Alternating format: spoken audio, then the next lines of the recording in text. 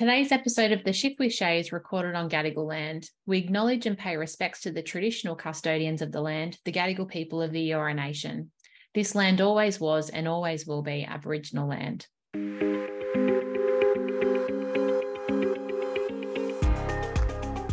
Our next speaker is a professional officer here at the Association. Catherine Ivanfy is responsible for coordinating education and ensuring nurses and midwives have the right knowledge to work safely in their contexts of practice. Catherine is a registered nurse and a clinical nurse educator. She's worked and educated in a wide variety of clinical settings such as intensive care, neurology, gastroenterology and whole of hospital. Catherine is passionate about the nursing and midwifery professions. Her goal is to deliver education on topics of interest and to allow easily accessible education for all nurses and midwives. Please welcome Catherine.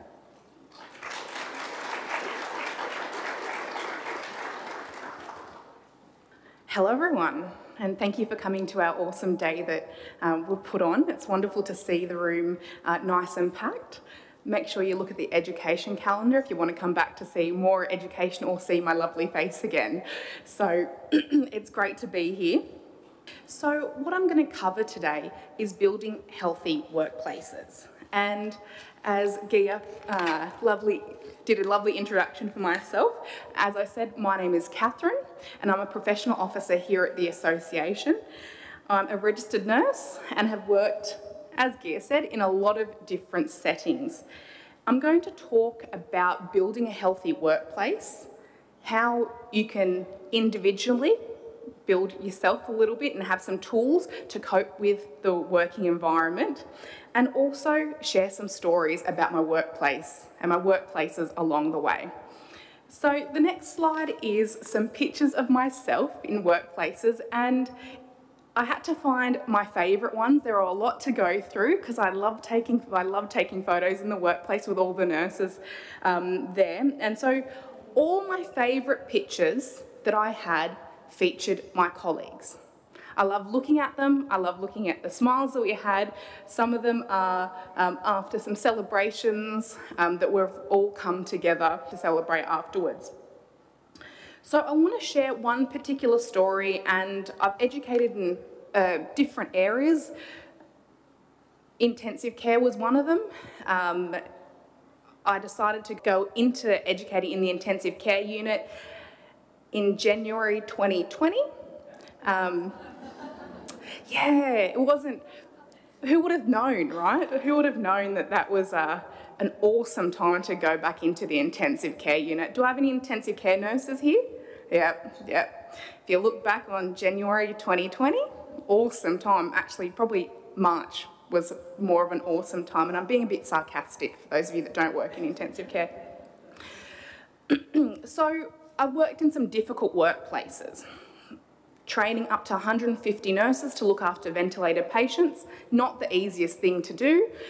Looking through lists of nurses throughout the hospital that in the last 10 years have looked after a ventilated patient, not the easiest thing to do. Having to have those conversations with those nurses. You know, I know you haven't looked after a ventilated patient or been in the intensive care for a while now. We might have to call upon you. Not the easiest thing to do.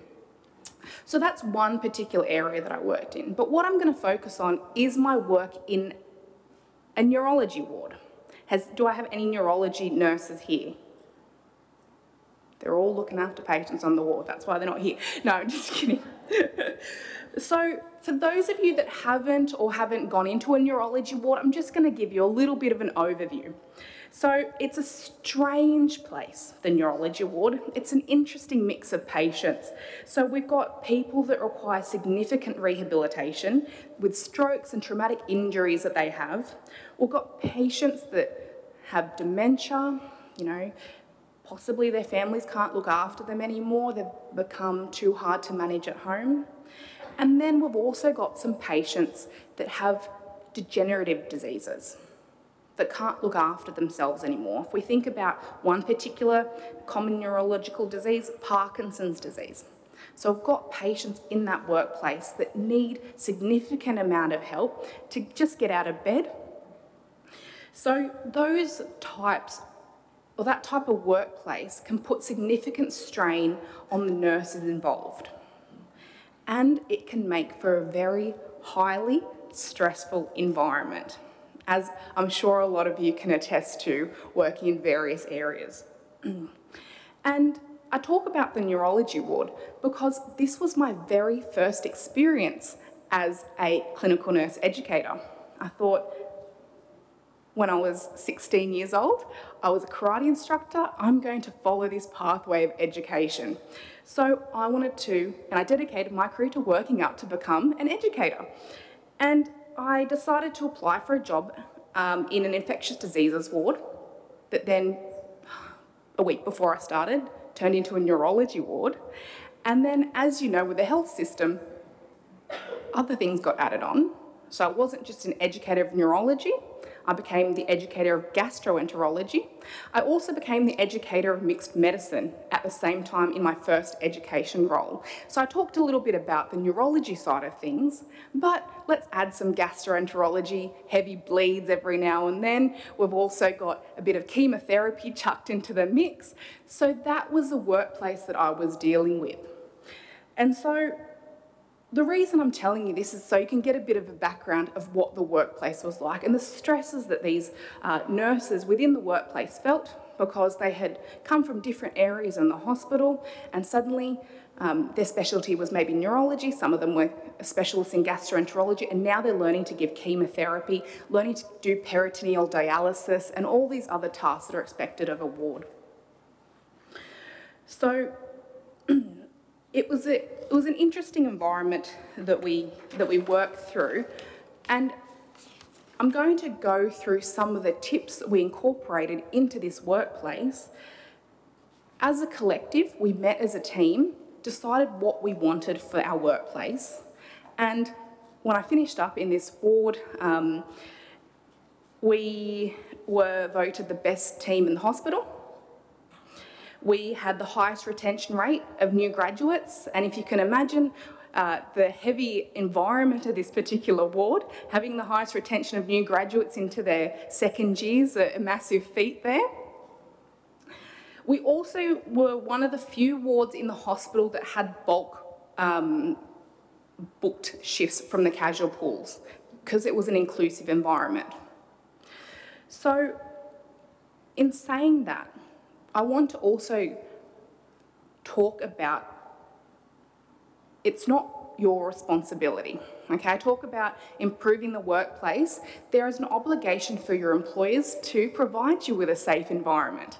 There are obligations of your employer to give you a safe working environment and somewhere where you can feel happy to come to work. But this might not always be the case, and for the rest of my presentation, I'm going to go through some tips what you can individually incorporate in your own practice and how you can focus on yourself to be the best you in that workplace that you might be experiencing. So these are the learning topics that we're going to cover today. We're going to cover what's a healthy workplace, what factors make a healthy workplace, just some tips that you can bring into your workplace. We're going to reconnect with our purpose. That's not an easy fix in the next 30 minutes, but we're going to work through a little bit. And importantly, because we're here and we're reaching the 31st of May, we're going to look at documenting our CPD because we all need to do that at the end of the day. So I'm going to ask you to use some loud voices. We don't need the mics. Does anyone know or have any ideas what a healthy workplace is? If you want to raise your hand, does anyone want to contribute to what a health... Yeah? Being supported by peers. Yep, so being supported by your peers. Does anyone else... That's a great point. Does anyone else have anything to add? Enough staff. Enough staff, yes. So that can build a healthy workplace so we're not feeling overworked, we're not having that role overload. Yep, anything else? Feeling safe, being in a safe environment, that can also contribute to a healthy workplace. So the next slide shows who thinks a healthy workplace is. So a healthy workplace is one where workers and managers collaborate to continually improve the health, safety and well-being of workers And by doing this, sustain productivity of the business. So that's what WHO says a healthy workplace is, okay? There are many factors that contribute to a healthy workplace, and we're going to talk about those now. We talked about some staffing, safety. There's some things that can contribute with a safe workplace and a healthy workplace. But what I want to talk about in a little bit more depth is that obligation of your employer, okay? So some obligations from the employer include committed leadership that supports an investment in a healthy workplace, involvement and engagement of workers in policy and procedures designed to ensure safety and well-being. That's something to think about. So if there are changes that are happening in your workplace, are your employers collaborating with you with these changes? Okay? Think about that next time someone asks you to do something in your workplace. Think about that. Are we collaborating? Identification and implementation of tailored programs to address specific needs and priority areas to improve safety and well-being. Are your employees providing you with the education and support that you need and that is required for you to do your job? Because if they are, that's creating a safe workplace. If they're not, there's a bit of a gap there. There needs to also be a focus on workers' physical, mental health, safety and well-being, and we talked about that in that point. Some other things that need to be incorporated in a safe workplace is a culture of care. So that your employers care when you come into the workplace, that you're feeling safe, and that there's a strong focus where people feel cared about for beyond just getting the job done, okay? Appropriate work design that's facilitated role clarity. That's important, knowing why you're coming to work, what the expectations of you are when you're at work. That's really important for us to feel, that wholesome feeling when we come to work. We know what's expected of us. And something else is that flexible working arrangement to retain and recruit staff in the workplace. So if there are changes that need to be made, there's an obligation for your employer to make these changes, okay? So why? Everyone's got that feeling, everyone wants to come to a safe working environment, but why is this important for employers to do? South Australia did some looks at unhealthy workplaces, and it found that they're four times more likely to lose talented workers if they are in unhealthy working environments. 7 times more costly in workers' compensation claims, and we've seen a rise in that in our own profession over the last few years. 9 times more likely to take sick days per year. I know if you're not feeling happy in a workplace, you don't want to come to work. You can see it in some working environments. And it saw 6.4 billion productivity losses in Australia per year due to obesity alone. And we're going to talk a little bit about that. If we have a healthy workplace, you can see the benefits, We're 3 times more likely to be productive, 50% less likely to have injuries, 5 times more engaged in the workforce, and we have a bit of a return on investment of 3 to 6 for every $1 spent if we have a healthy working environment. So what are the things that might cause those unhealthy working environments? Things are psychosocial issues that might come about. And my lovely work health and safety colleagues have a whole presentation education day if anyone wants to come and look at that later in the year that deals with this, but we're going to look at it in a bit more of a superficial lens. So what's the meaning of the psychosocial hazards?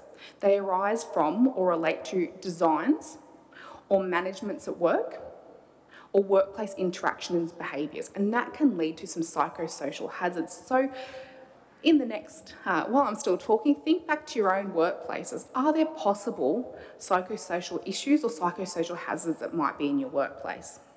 Okay.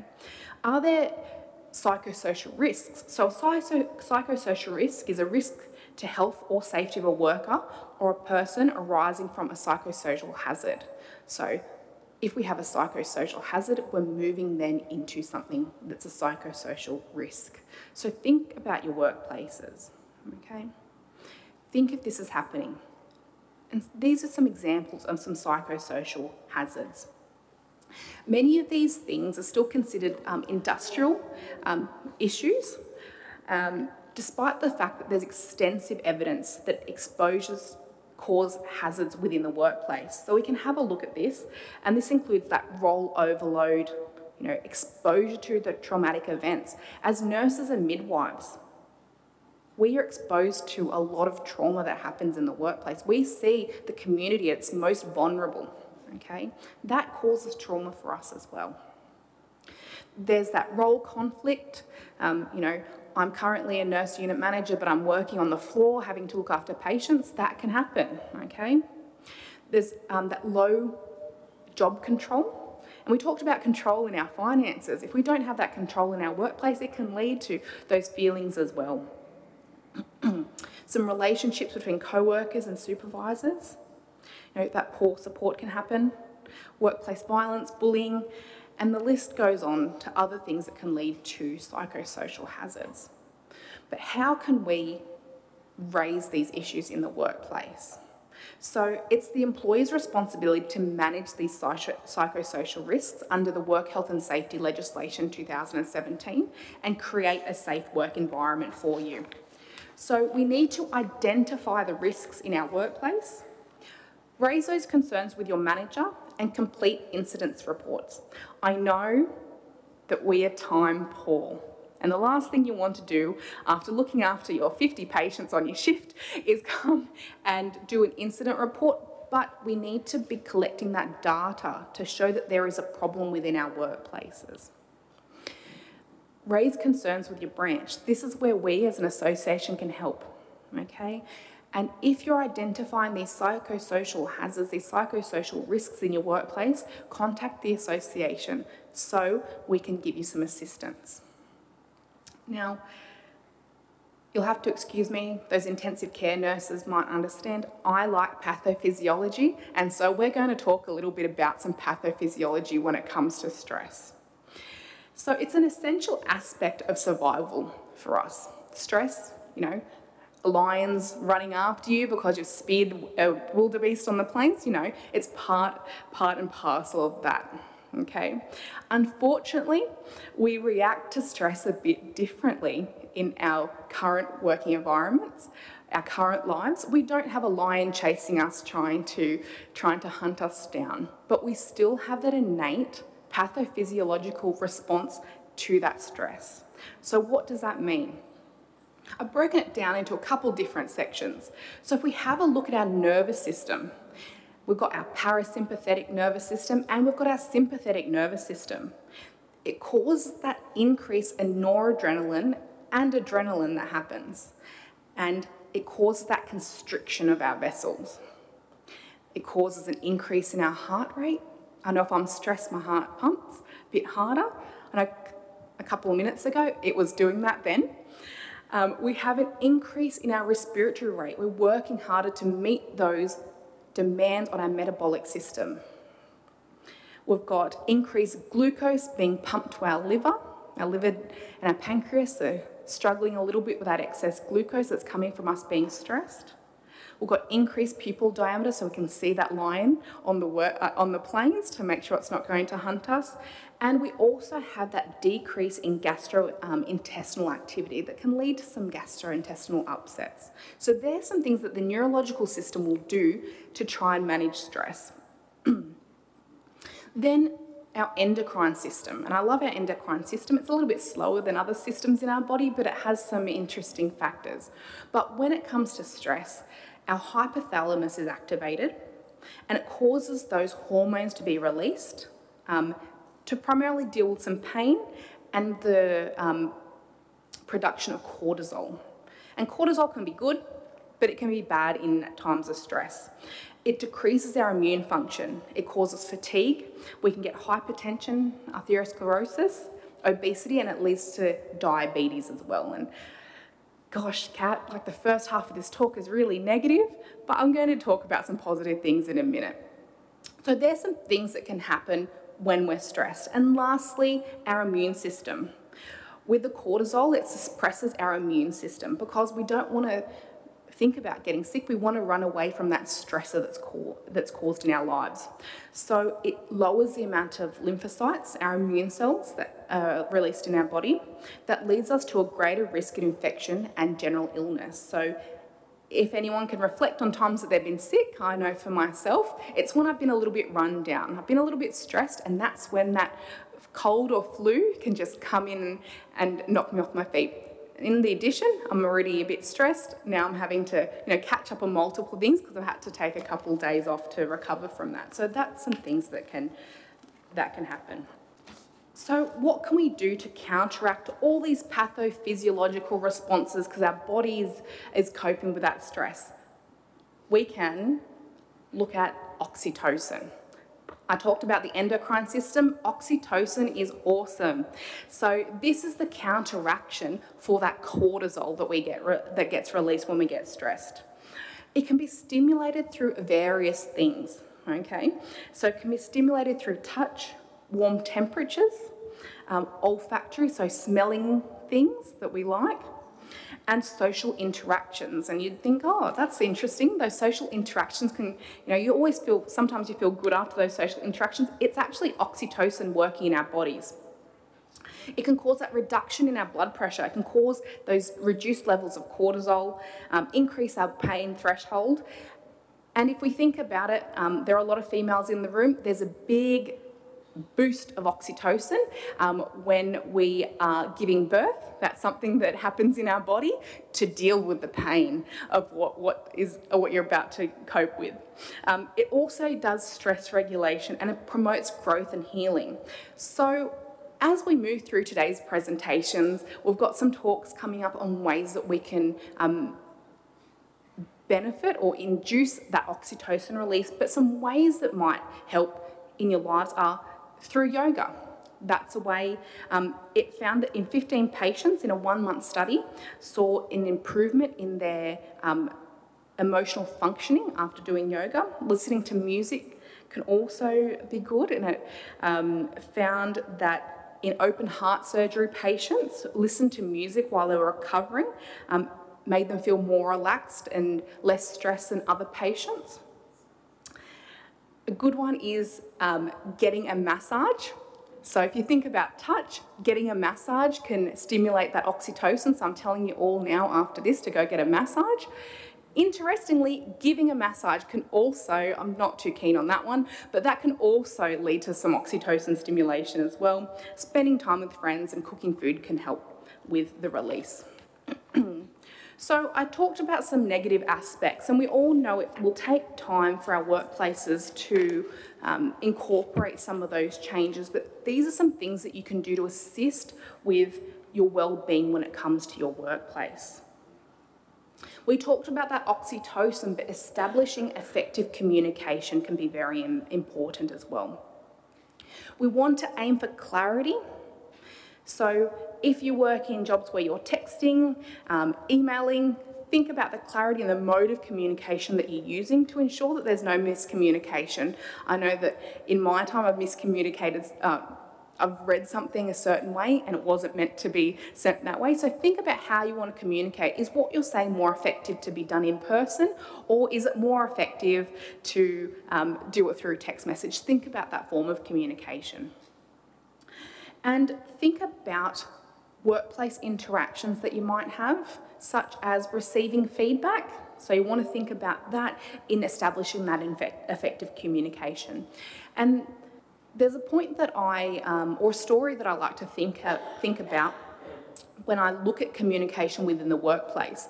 Has anyone heard of the 3 filter test? Has anyone? No one's up with it. Yep, awesome. Yeah, awesome. So for those of you that want a little bit of philosophy, there's a Greek philosopher called Socrates. Has everyone heard of Socrates? Yeah. And he had some really great ideas, and one of these ideas that you can incorporate in your workplace is a 3 filter test. So one of his acquaintances came up to Socrates and said, "Do you know what I just heard about Diogenes?" And I'm going to call him Dio because I'm not really great at pronouncing Greek names. So before Socrates let the person talk, he said, "Wait a moment. Before you tell me, I'd like to do a little bit of a test on what you're saying. It's called the triple filter test. So before you talk to me about what's going on with Dio, I want you to see if it passes the first thing. Is it true? Okay. Have you made sure that what you're about to tell me is absolutely true?" So that's something you can incorporate when you're listening to what's going on with your colleagues. Is it true? And the person that was talking to Socrates said, "Actually, no, I don't know if it's true. I just heard about it." Okay, so that's, you can still pass the test. We've got 2 other things to come through. Okay, so Socrates said, "So if you don't know if it's true or not, now let's try the second filter. It's the filter of goodness. Is what you're telling me something good?" So that's your second test. And the person that was telling Socrates the story said, "Actually, I don't know if it's true, and actually what I'm about to tell you is something bad." Okay, so, all right, so Socrates was thinking, so we've kind of failed the first 2. You can still come, the third, we've got a third test here. And your last question, Socrates asked, is the filter of usefulness. Okay, is what you're about to tell me about Dio going to be useful for me? And the person said, "Not really, actually. It's not useful for any particular reason. I just want to tell you something." And so Socrates said, "Well, if what you're going to tell me is neither true, nor good, nor useful, then why should you tell me at all?" And so that's something simple that you might incorporate into your workplaces to establish that effective communication and think about what's going on. So the next point that I'm going to talk about is offering your support to colleagues and showing your appreciation. It can be something simple. If you think about the first time you worked in a workplace, how useful is it when that nurse or midwife comes up to you and says, do you want me to show you around? That's really helpful. I did a shift 3 weeks ago in that neurology ward because I still work clinically as well. And I hadn't been around in the neurology ward for a little while. And an enrolled nurse came up to me and said, "Hi, would you like me to show you around? And do you want me to show you where the shift planner is?" And I said, "I think I'm okay. You'll actually know that my name's on that shift planner because I created it a couple of years ago. But, it was really helpful. And thank you so much for introducing me to this workplace." Those little interactions are so helpful there. Ask, people in your workplace if they want your advice, if you think that would be helpful as well. Be kind, honest, listen, and use collaboration when you're talking to people in the workplace. We can also promote inclusivity. We're in a wonderful place in society now where we have lots of connections within the community. So being inclusive in the workplace can help colleagues feel comfortable expressing themselves, listen and feel validated as well. And it's important to embrace diverse viewpoints. We can also work together to set clear and feasible goals. Okay, so something simple that can happen or you can use in your workplace is stopping at least once a shift to check how another staff member's well-being might be. So there's some goals that you can set with yourself within the workplace. Then, importantly, implementing those work and personal boundaries. Don't neglect that time for yourself. I know it becomes easy to take those overtime shifts, but it's important that you also focus on yourselves. And that's why you've all attended today, because you really want to focus upon your own well-being. Give yourself permission to turn down invitations sometimes or commitments that might impact on your leisure time. Interestingly, there is a bill that's coming up. It's called the Right to Disconnect.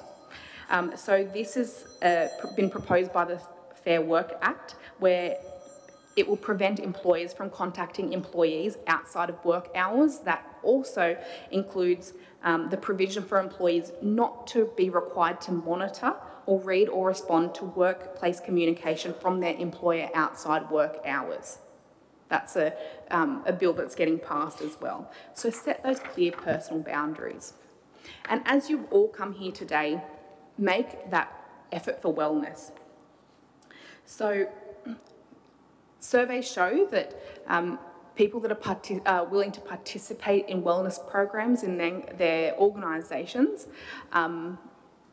might benefit from those and feel that sense of well-being as well. You can have a look in your workplaces. Do they offer discounted gym memberships? You can think about your budget and finances if they do.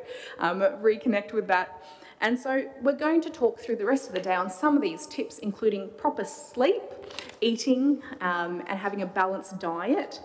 Exposure to sunlight, that might seem really simple. You might not get a lovely tan like myself, but this is natural. How we cope and deal with stress, thinking about that oxytocin release. Easier said than done, I've struggled, but that exercise that we can do daily, whether that's a walk or taking that pause to focus on yourself and getting a little bit active.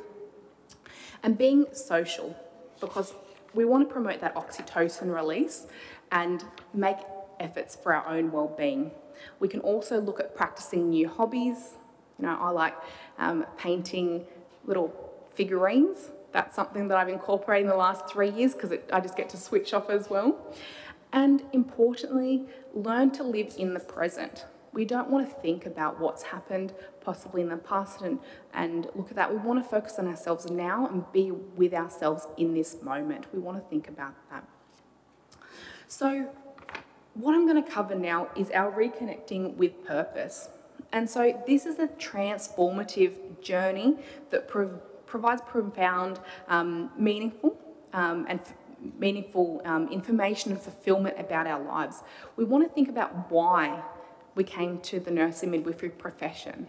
You know, I know that I come from a long line of nurses and I love looking after people, and I feel that fulfillment when I'm actually servicing and helping other people. It allows us to reconnect with our core values, and I don't mean New South Wales Health core values, your own internal core values and what you're thinking. We want to think about passions and aspirations when we reconnect with our purpose. It will help us align with our actions and our deepest beliefs if we're looking at reconnecting with purpose. And it also lets us instill the thoughts that we're reconnecting with something that has greater purpose than ourselves. Okay?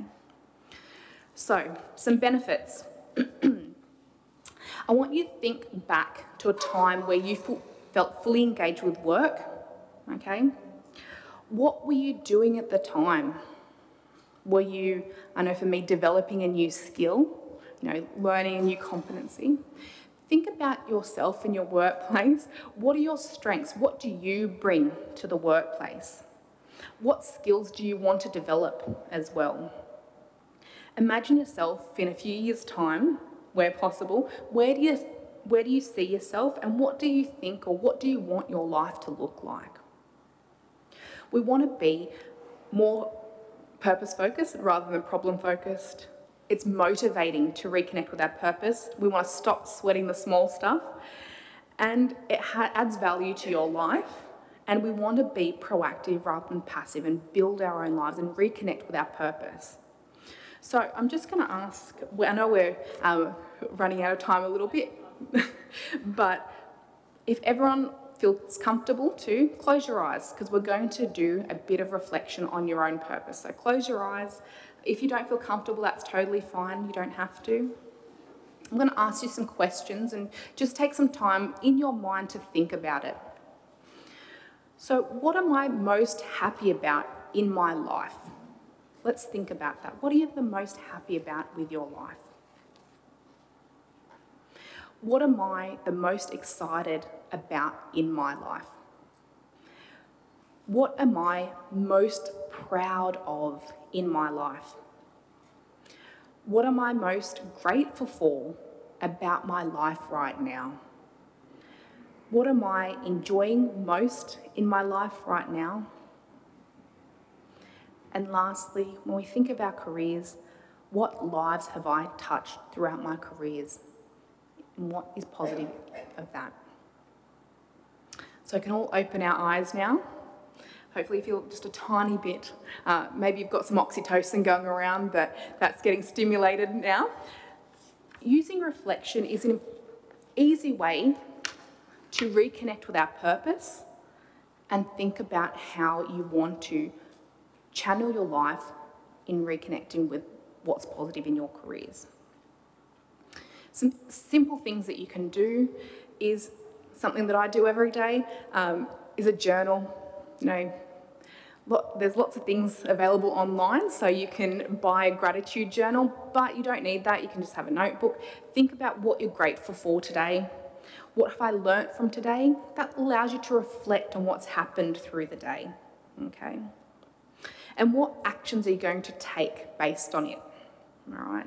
So if you had an interaction that you weren't happy with, what are you going to do about that tomorrow to make sure you have a positive experience moving forward? It doesn't matter if you go off course a little bit, you can always come back and connect with what your living purpose is. So that's a couple tips that you can take away. I will just quickly go through some resources here that are available for you. So the first is Healthy Workplaces Strategies. That's strategies that give some recommendations on how you can further take action to create a productive and safe work environment. We have the Black Dog Institute as well that talks about those safe environments and safe workplace environments. Safe Work New South Wales provides advice to workplaces, including that psychosocial hazards that might be present, and also gives you some further recommendations around managing the risks in the workplace. We've got the Government of South Australia has a workplace audit tool that can be used to identify some strategies in your workplace and set some wellbeing goals. The Heart Foundation has a little tips and tricks on how to move around and plan your exercise as well, and encourage you to reduce the risk of those effects such as high blood pressure, heart disease and diabetes. And the last one is the Guide to Promoting Health and Wellbeing in Workplaces, and that aims to build capacity for workplaces to develop and implement programs to promote sustained health lifestyle changes for employees. So they're just some tips, some resources that you can use there. Our work health and safety team are amazing, and they have done some great resources that you can use here as well, and they're available free on the website. It's a good place to check and give us a call if you need any advice on it. If you identify those psychosocial hazards, call us, we'll see how we can assist you in that space as well. And because we are reaching the 31st of May, CPD, how do we record it in our CPD journals? Is everyone up to date? No? Do I have it? Not one hand up. Yep, it's got some nods there. So what we have to do is record the seminar name, the time that you did the learning. So it is active learning. If you've heard everything that I've said before and it's nothing new and you didn't get anything out of it, you can't claim any hours. But if you thought it was great, then you can claim hours for that as well. You can use your certificate that will be emailed to you to give evidence for the course. We did some reflection with our eyes closed, but it also is great for your CPD. So think about what you learned and how you implement these learnings over the course of the day into your practice moving forward. This is what the certificate will look like when you receive it. So you can see my lovely orange boxes. We pop our CPD hours down. It is individual to you. So what I have as active learning is going to be different from another individual. So it's what you own, what you think is your active learning. Make sure we go through our reflection log, which is important. Have a look at the NMBA standards as well. And that's how you'd fill out the certificate. And I think we're coming up or we're at lunchtime. If you want to see my beautiful face again, have a look on my education calendar and you can see what type of education that we've got. And just because I wanted to, here's some pictures of me in various parts of my workplaces. Awesome. Thank you so much, everyone.